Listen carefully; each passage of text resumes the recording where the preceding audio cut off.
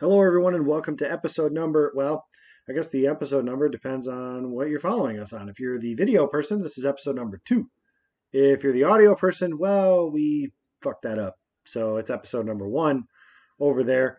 I am your host this evening. I am Jacob Westendorf, and joined with me is Adam Westendorf, and we got Yankees baseball to talk about. This episode of the Bronx Brothers is brought to you by Portillo's Hot Dogs, the unofficial sponsor of the Bronx Brothers. And I call them the unofficial sponsor because I didn't fucking ask them to sponsor the show, so I'm gonna guess they'll like the free advertisement though. So there you go. We had Portillo's for dinner tonight. A little Italian beef, a little French fries, and a little Bronx Bombers baseball. Yep, we're ready to talk some Yankees baseball. We got some early off-season news that we're ready to jump into.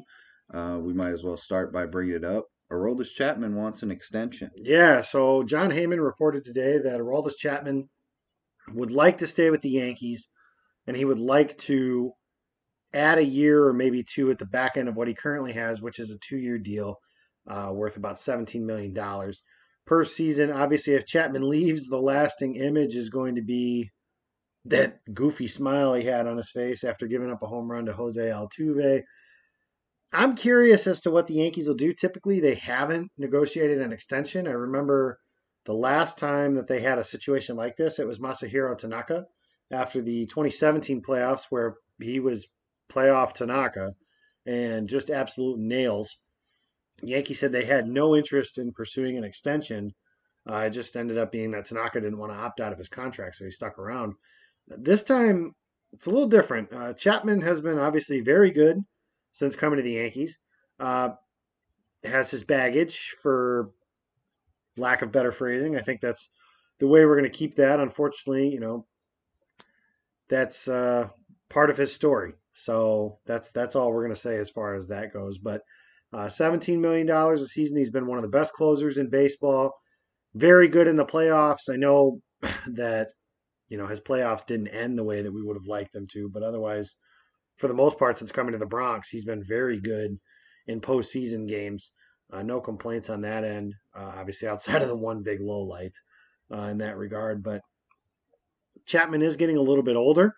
His velocity did dip this season. Now he kind of combated that with becoming a better user of his slider, but he's not the same fire breathing, blow you away Aroldis Chapman. And I say that as he's topped out at like 102 this season. So I mean, there's still some gas in that left arm. It's just not quite what it used to be, I guess. And that's something that's only, you would imagine, going to get worse. Didn't have any injury issues or anything like that throughout the course of the season. So that was encouraging. He has struggled in the past, some knee issues, a shoulder issue for a little bit. And the Yankees had a phantom injury that one year where he lost his closer job and put him on the DL. But otherwise, I mean, where are you at with this, I guess, to start? Do you want them to just add an extension and say, fuck it? Or, I mean, what do you think happens in terms of should the Yankees, let's just start with the small term. Should they add a year or two to Chapman's deal? I think they should add two Okay. because that's what's going to get the deal done. He's not going to want a 1-year extension. He's going to want at least two for some security, right? And you've said it already. He's been good since he's gotten to New York. So I mean, yeah, you have to think about, okay, his velocity is going to continue to dip, but okay, he's not sitting at 101 anymore. He's sitting at like 98, 99. That's still good enough. And he's throwing his slider for strikes, which is a huge plus going forward. And the Yankees like to build their team on bullpens. So who would you rather have that's in the free agent market? Because, I mean, let's be honest, we don't know who's ever on the trade market for sure. Nope. Um, if Chapman hits the reliever market, he's the best reliever on the market. Yep. And we build our team that way. So why not just extend him, keep him happy, and move on?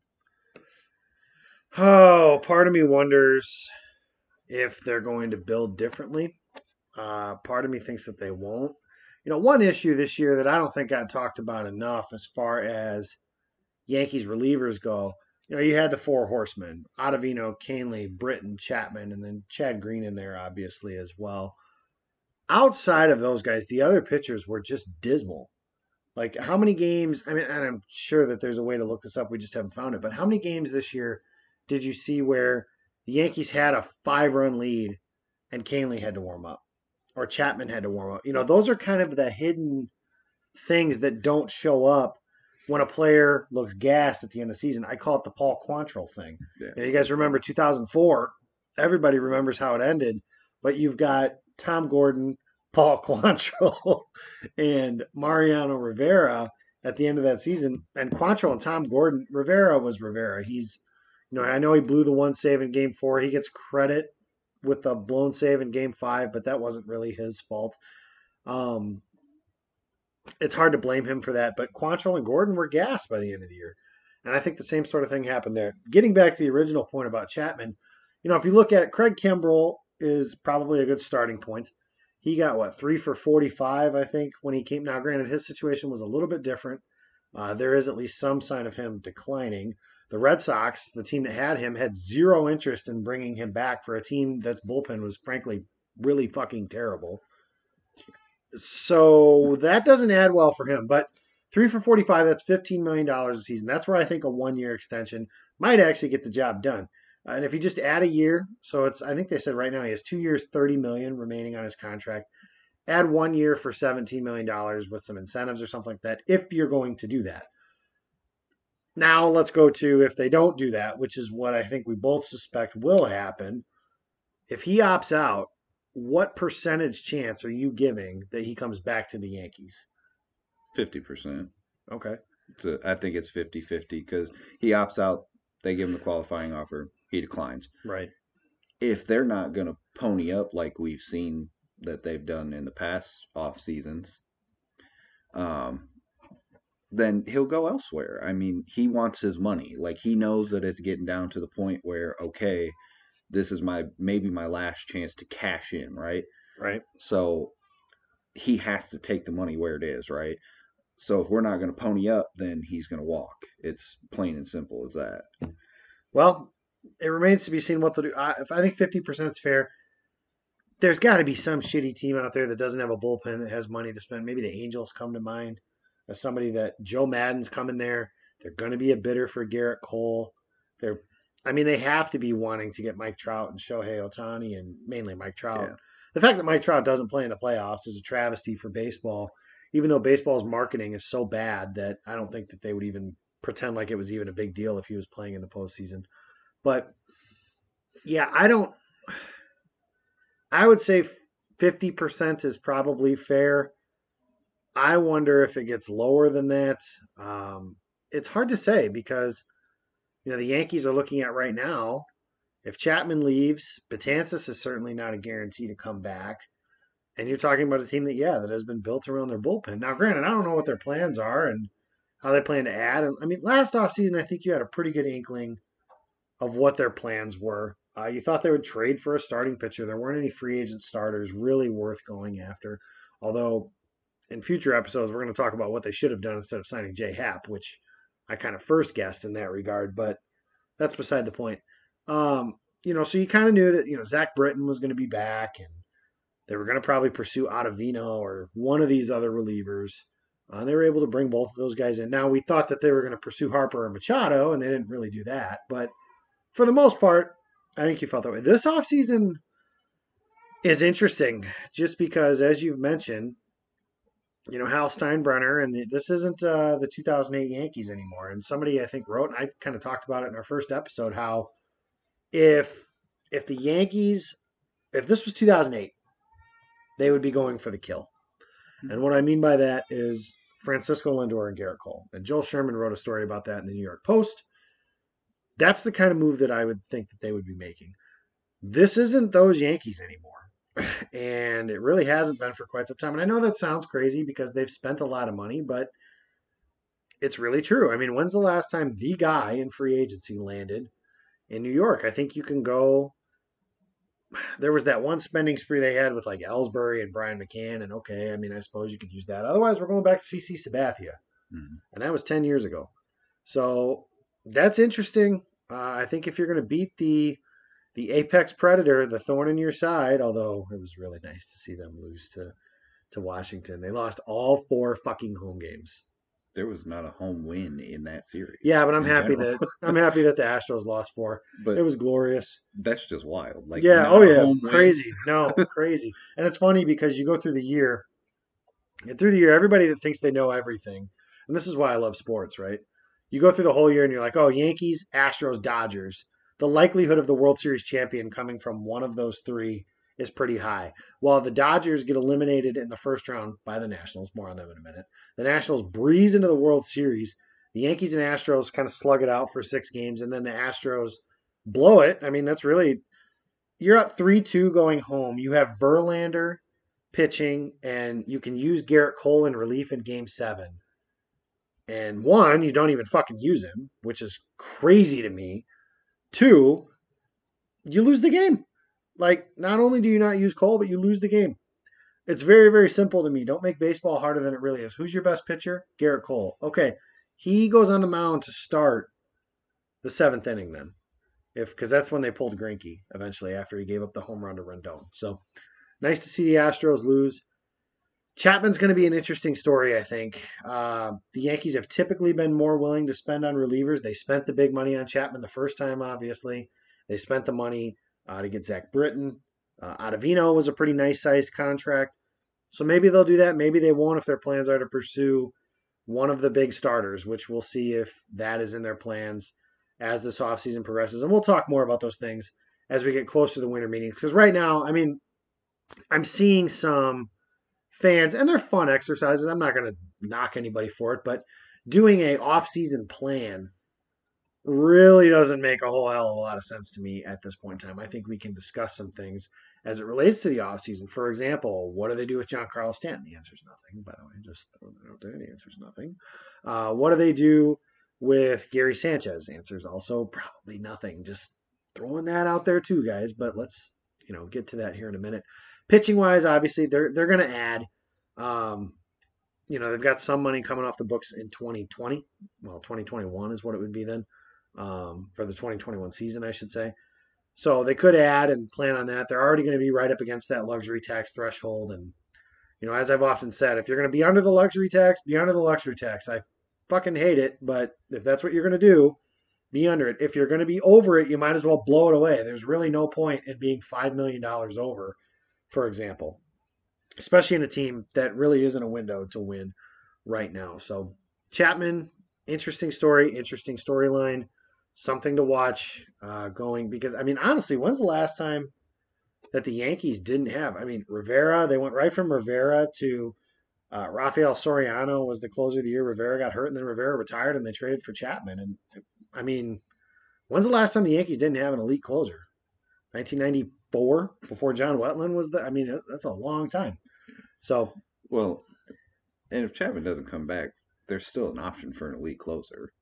Zach Britton is still very good. Mm-hmm. So, I mean, it's not like they're hurting if Chapman leaves.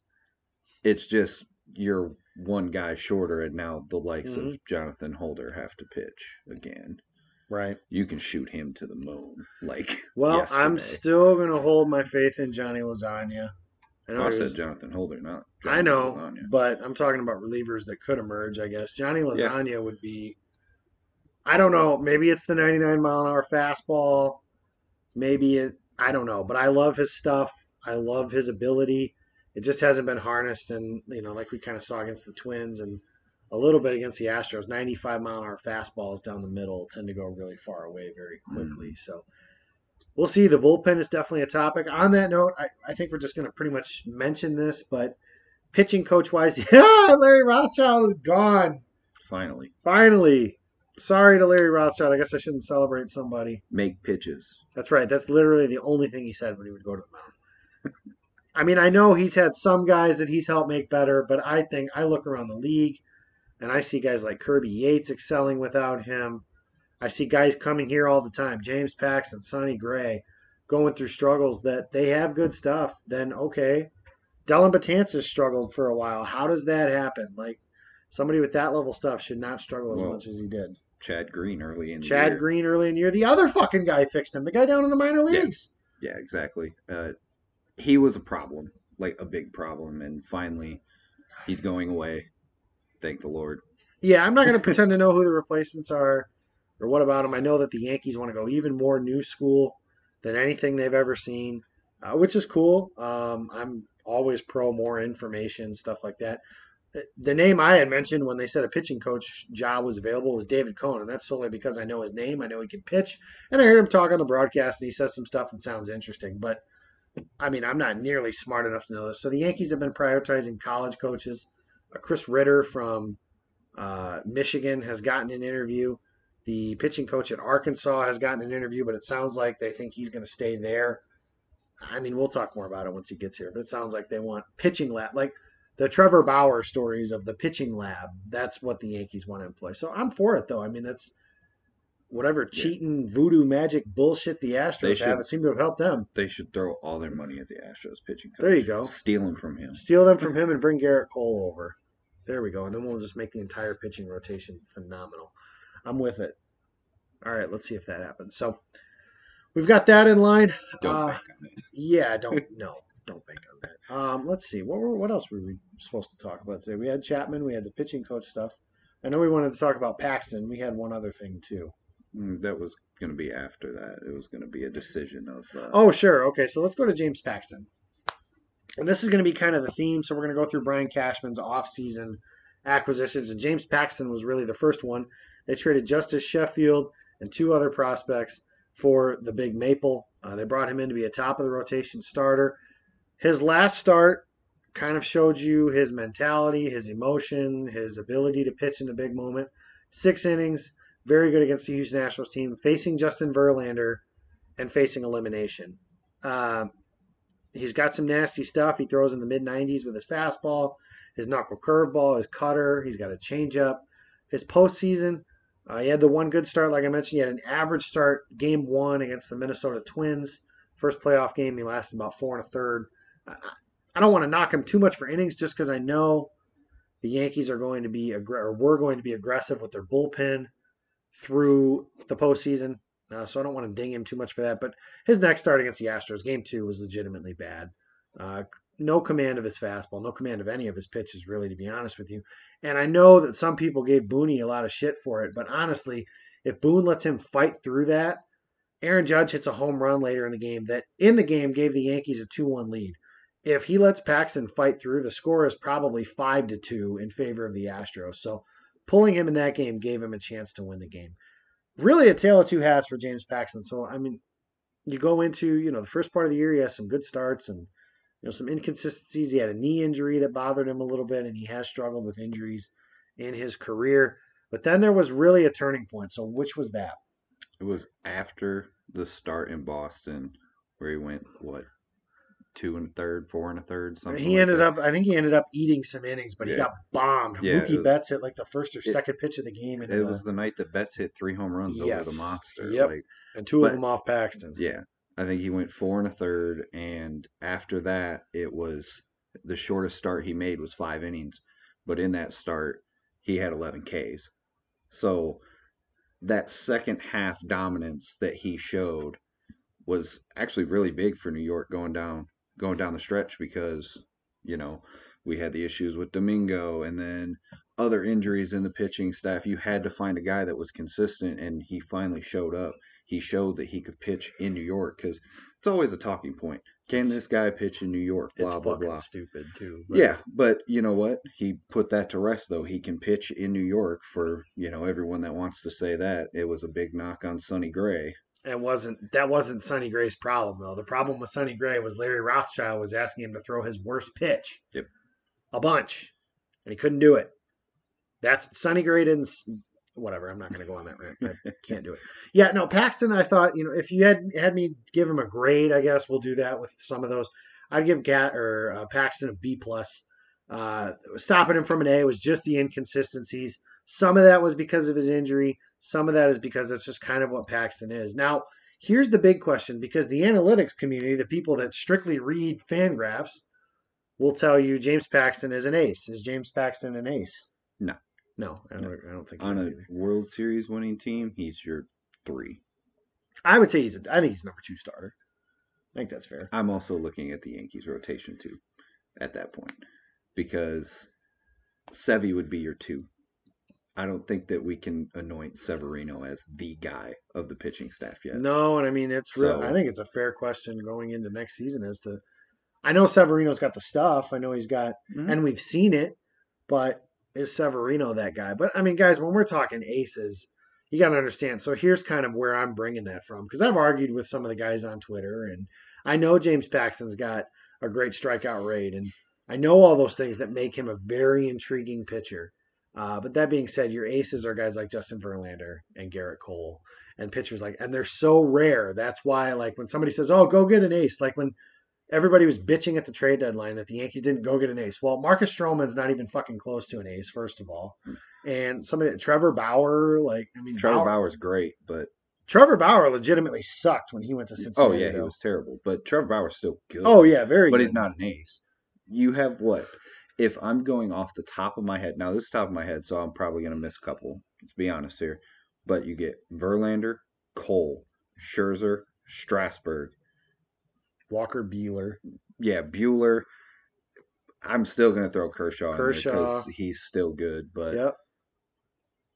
is that really it? Like off the Might, top of my yeah, head, it might be. I mean, just going again. I mean, off the top. So apologies if we missed anything. But like, look at some of the dudes the Yankees were connected to the trade deadline. Marcus Stroman, nothing special. he's a good pitcher. He's but a good number 4 starter. yeah, he's a good pitcher. Like I'm not going to take that away from Marcus Stroman. He's a good pitcher, but And I know Stroman kind of mocked the whole Cashman. We thought he would be in the bullpen thing, but really think about it. If Sevy comes back and Herman is able to pitch in the postseason, if at Herman, the time they yeah, thought he was going which to they be. thought he was going to, so then your rotation. Tell me which pitcher is Marcus Stroman better than between James? Is he better than James Paxton? No, Is he better than Luis Severino? no, Is he better than Masahiro Tanaka? no, Is he better than Domingo Herman? no. No. There you go. So he was a bullpen guy. That simple. And I don't ever want to hear about Well, Dallas Keuchel ever again. And not to mention that the Mets gave away Their two best pitching no, prospects. the Mets gave away 2 16-year-old prospects to get him, and then turn around and ask New York for David Garcia. Mm-hmm. The Yankees for David Garcia. When you gave up future Cleveland Indian David Garcia, Francisco Lindor. Hey. But no, my point is like we didn't want to meet the Blue Jays offer. So what makes you think that we were going to meet the Mets offer? and I don't think that was ever like, serious. The Mets will never trade with the Yankees. The Yankees could have the second coming of. They could offer Jason Dominguez, the Martian, or yeah, my dude, 16. they could offer him tomorrow for who's like Steven Matz. Yeah, and they would say no because they don't want to see But- Steven Matz help the Yankees win a World Series. other connected pitchers, Zach Wheeler and Noah Syndergaard both were Never a connected, chance, but you weren't going to get them. Nope, so you can disregard the Mets. Stroman was whatever. So you can't complain about that. So aces are in such rarefied air that I think that to call James Paxton a good number 2 starter, I think is fair. I think if you tell me next October that our game 1 and game 2 starters are Garrett Cole and James Paxton, sign me the hell up.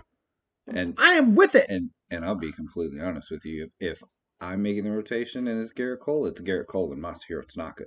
Well, I mean, Because Masahiro Tanaka in the postseason is fucking a nails. dog. Like I don't get it because you watch his starts during the regular season. It's like, okay, he throws a cement mixer that gets hit for a 480-foot home run. Mm-hmm. But yet, when it comes to the postseason, there's just something different, and he's locked in on every single pitch. It makes every single pitch he has to make. He's been legitimately good in every postseason start he's had for the Yankees except for one, and that was Game 4 of the ALCS, and he was probably average in that start. He was okay. I mean, but when you're carrying into that game a like 0.7 ERA or whatever he was it was, phenomenal. like, yeah. But back to your point of, you said it way earlier now that, you're not going to knock Paxton for his postseason innings. We can talk about Tanaka. I mean, he got pulled after 6 innings of 69 pitches. Like that goes to prove that New York wanted to use the bullpen so bad that this man is spinning a legit gem, Mm-hmm. and they're And like, it was nah, 4 you're to done. nothing when they pulled. Exactly. Mm-hmm. He had a lot of room for error, and they're just like, nah, you're done. So That was one of the mistakes I don't think was talked about enough was that, and it was less about, preserving Tanaka or whatever. It was just because that night Chad Green came in, Ottavino pitched, I believe everybody except for Chapman. I don't remember if Chapman pitched. No, Chapman didn't pitch the ninth because Johnny Lasagna did. Yeah. So every one of the four horsemen pitched, and Chad Green, except for Chapman. But he had to get up though, because before That's right, because Lasagna was they were double barreled with Lasagna and correct. Chapman. That's so, right. I mean, he still had to warm up. That's another thing. And another thing that's not talked about a lot is in these postseason series, the less they get to see certain guys, the Yep. better. So in that game, if you let Tanaka ride, they don't get to see Ottavino and Britton and Green and Canely. You know, they don't get to see those guys an extra time. One extra night, yep. So, I mean, I think back to, do you remember the 2002 World Series when the Giants played the Angels? Yeah. And for a while, they had that bullpen of, they had, I think it was Tim Worrell, Felix Hernandez, and Rob Nen. And the Angels just saw those guys night after night after night after night. And then they needed a big comeback in Game 6 to force a Game 7, and they did. And I think that was part of it. You know, those are the effects of seeing the same people that often in that short of a series. Eventually, it becomes very common to see, yeah, Tommy Canley's changeup is nasty. But when you see it night after night after night after night, then you kind of know a little bit more, at least, about when it's coming and stuff like that. So, yeah, ultimately, I think when I get to it is I gave Paxton a B+. Would you grade him higher or lower? Or the same thing? Yeah, just put him at a B. Yeah, I think that's fair. I mean, it wasn't bad, obviously, because we're giving him a higher grade scale. But I mean, there were some legit concerns where you were looking at it like, okay, if this continues to plague him, you know, yeah, I mean, how's it going to get fixed? ERA is ERA, and it's not the most thing. But I mean, his ERA was damn near 5 at one point during the season. Yeah. And again, like, I mean, that's not a great indicator of his success. But at the same time, it matters a little bit. I mean, if you're giving up 5 runs a game, that's not positive, to say the very least. So it's just one of those things where you saw the flashes of greatness. Mhm. You know, the 12 strikeout game, the 11 strikeout game that he had. His 8-inning start where he just shoved it against up Boston, ass at early in home. the season. That was phenomenal. Those are the flashes of greatness. You're not going to get those every night. Nope. But you want to see more of those than more of the 2 1/3, 4 1/3. Had to struggle to get through 5, you know, stuff like that. Yeah, a pitcher with stuff like this, there's just a few too many clunkers for me to say he's a legitimate ace. Yeah. So I think that's where we'll leave that. But overall, I mean, Justice Sheffield was not good for the Mariners this year. The other guys aren't making a whole lot of noise that were in that trade either. So is what it is in that regard. And frankly, I mean, Paxton was worth the trade for. If the Yankees were able to finish the comeback and go to the World Series, Paxton was worth that trade from his Game 5 start alone. So hopefully next year, second year in New York, he's able to stay healthy. He's a little more acclimated. And hopefully he's the number 2 starter on the team behind Garrett Cole. Please and thank you, Hal Steinbrenner. Speaking of Garrett Cole, I suppose I just kind of gave my fucking answer there, so that's super. But Garrett Cole and Steven Strasburg is kind of a debate, maybe not the right word, but I mean, I think it's very clear that Garrett Cole is going to be at the top of the rotation, or at the excuse me, I'm hoping that's the case, but at the top as far as free agent lists go for a lot of teams. Steven Strasburg has an opportunity to opt out of his contract. And honestly, after being the fucking World Series MVP and just wonderful in the playoffs, he'd be a fool not to. I think he would be a fool not to. And Scott Boras is his agent. So do the math very quickly there. The question that is kind of surfacing, is there any part of you that would say, you know what, I would rather have Strasburg than Garrett Cole? No.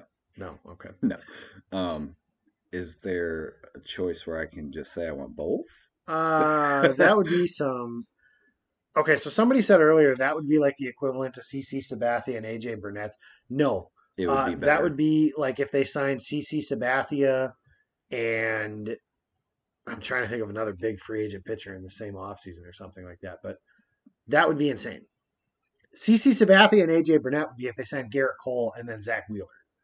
Because Zach Wheeler is a little more, from a contract standpoint, I think will be a little more equivalent to AJ Burnett. Then Strasburg's going to break $100 million. Cole's going to break $200 million. Strasburg's going to break 100. I would bet he gets 4 for 120 or something like that. Well, his contract, if he doesn't opt out, is 4 for 100. Yeah, so I bet he they has to go over 100, otherwise it's a waste of an opt out. Yeah, exactly. He's probably going to get 150 to 175. Be interesting to see, just because you think of okay, so we've talked about Garrett Kohlsutter. So the Yankees, you imagine, Andy Martino has reported that the Yankees will be in on him.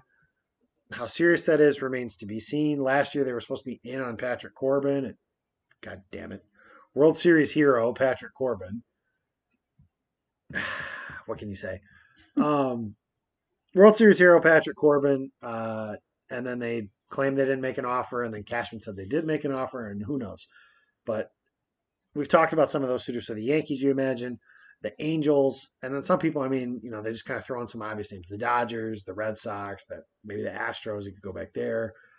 I don't think the Cubs will be in on him. One team that, and I'm sure that my friends over at the Sons of Anarchy podcast will love this, but the White Sox should certainly be in on one of these two guys if they were to become available too. And they should also be in on Anthony Rendon. But that's another point. The suitors is where it gets interesting because leverage matters. And if you have 10 teams vying for your services, then you have more leverage than if 4 teams are vying for your services. And it helps when the Yankees, the Dodgers, the Angels, your big market teams are involved. So, but you say there's nothing there. I tend to agree. I know that, Strasburg has been, we talked about Tanaka being money in the playoffs. Strasburg has been like money in the playoffs. He's been phenomenal. He's been everything that the number 1 pick could be. I still hate that the Nationals sat him and punted on a chance to win the World Series 7 years ago. But them winning the other night doesn't make that right either. Let's just make that very clear. Winning the other night did not make that right and the correct decision. They still punted on a chance to win the World Series. But nonetheless, he came back. They did it. I'm happy for Max Scherzer. I'm happy for Patrick Corbin. I'm happy for Rendon. The Nationals really do have Juan Soto. And I'm mostly happy that the Astros didn't win the World Series. I think that, and I'm sure that some of this is Yankee bias, and the Yankees haven't been able to beat them and all that sort. But I find the Astros to just be incredibly unlikable. And I don't know. I don't care about Bregman bringing his bat to first base. I'm pro celebrations, but I don't know. I want to hate it. I want to sound like the get off my lawn guy and hate it, but I don't. But I don't know. I just find them to be very arrogant. And when you win, I guess that's kind of the afforded luxury that you have. I'm sure that plenty of people find the Yankees arrogant, and that's fine. But that's going to do it for this episode. We want to thank Portillo's, the unofficial sponsor, once again for not sponsoring this podcast. But I'm sure, like I mentioned earlier, you'll take the free marketing. Follow the show on Twitter, guys. Thanks to you guys that have reached out to us. We are at Bronx Brothers 28. You follow the YouTube channel, which is also the Bronx Brothers. Find us, like, subscribe, all that kind of stuff. We'll be here all off season long. We're actually going to put another episode together on Sunday, probably before the Packers game, if we're being honest. We're both Packers fans too. So Packers football definitely takes priority after the Yankee season's over. So we'll kind of see how that goes and where we're going to, but we'll have it put together. We're actually going to be talking about Zach Britton, his season in the Bronx, and then we'll kind of dig in a little bit on the Didi Gregorius news, and obviously any news that breaks between now and then. You can follow him. He is at A Westendorf 85, and you can follow me. I am at Jacob Westendorf. Thank you guys for listening to the Bronx Brothers.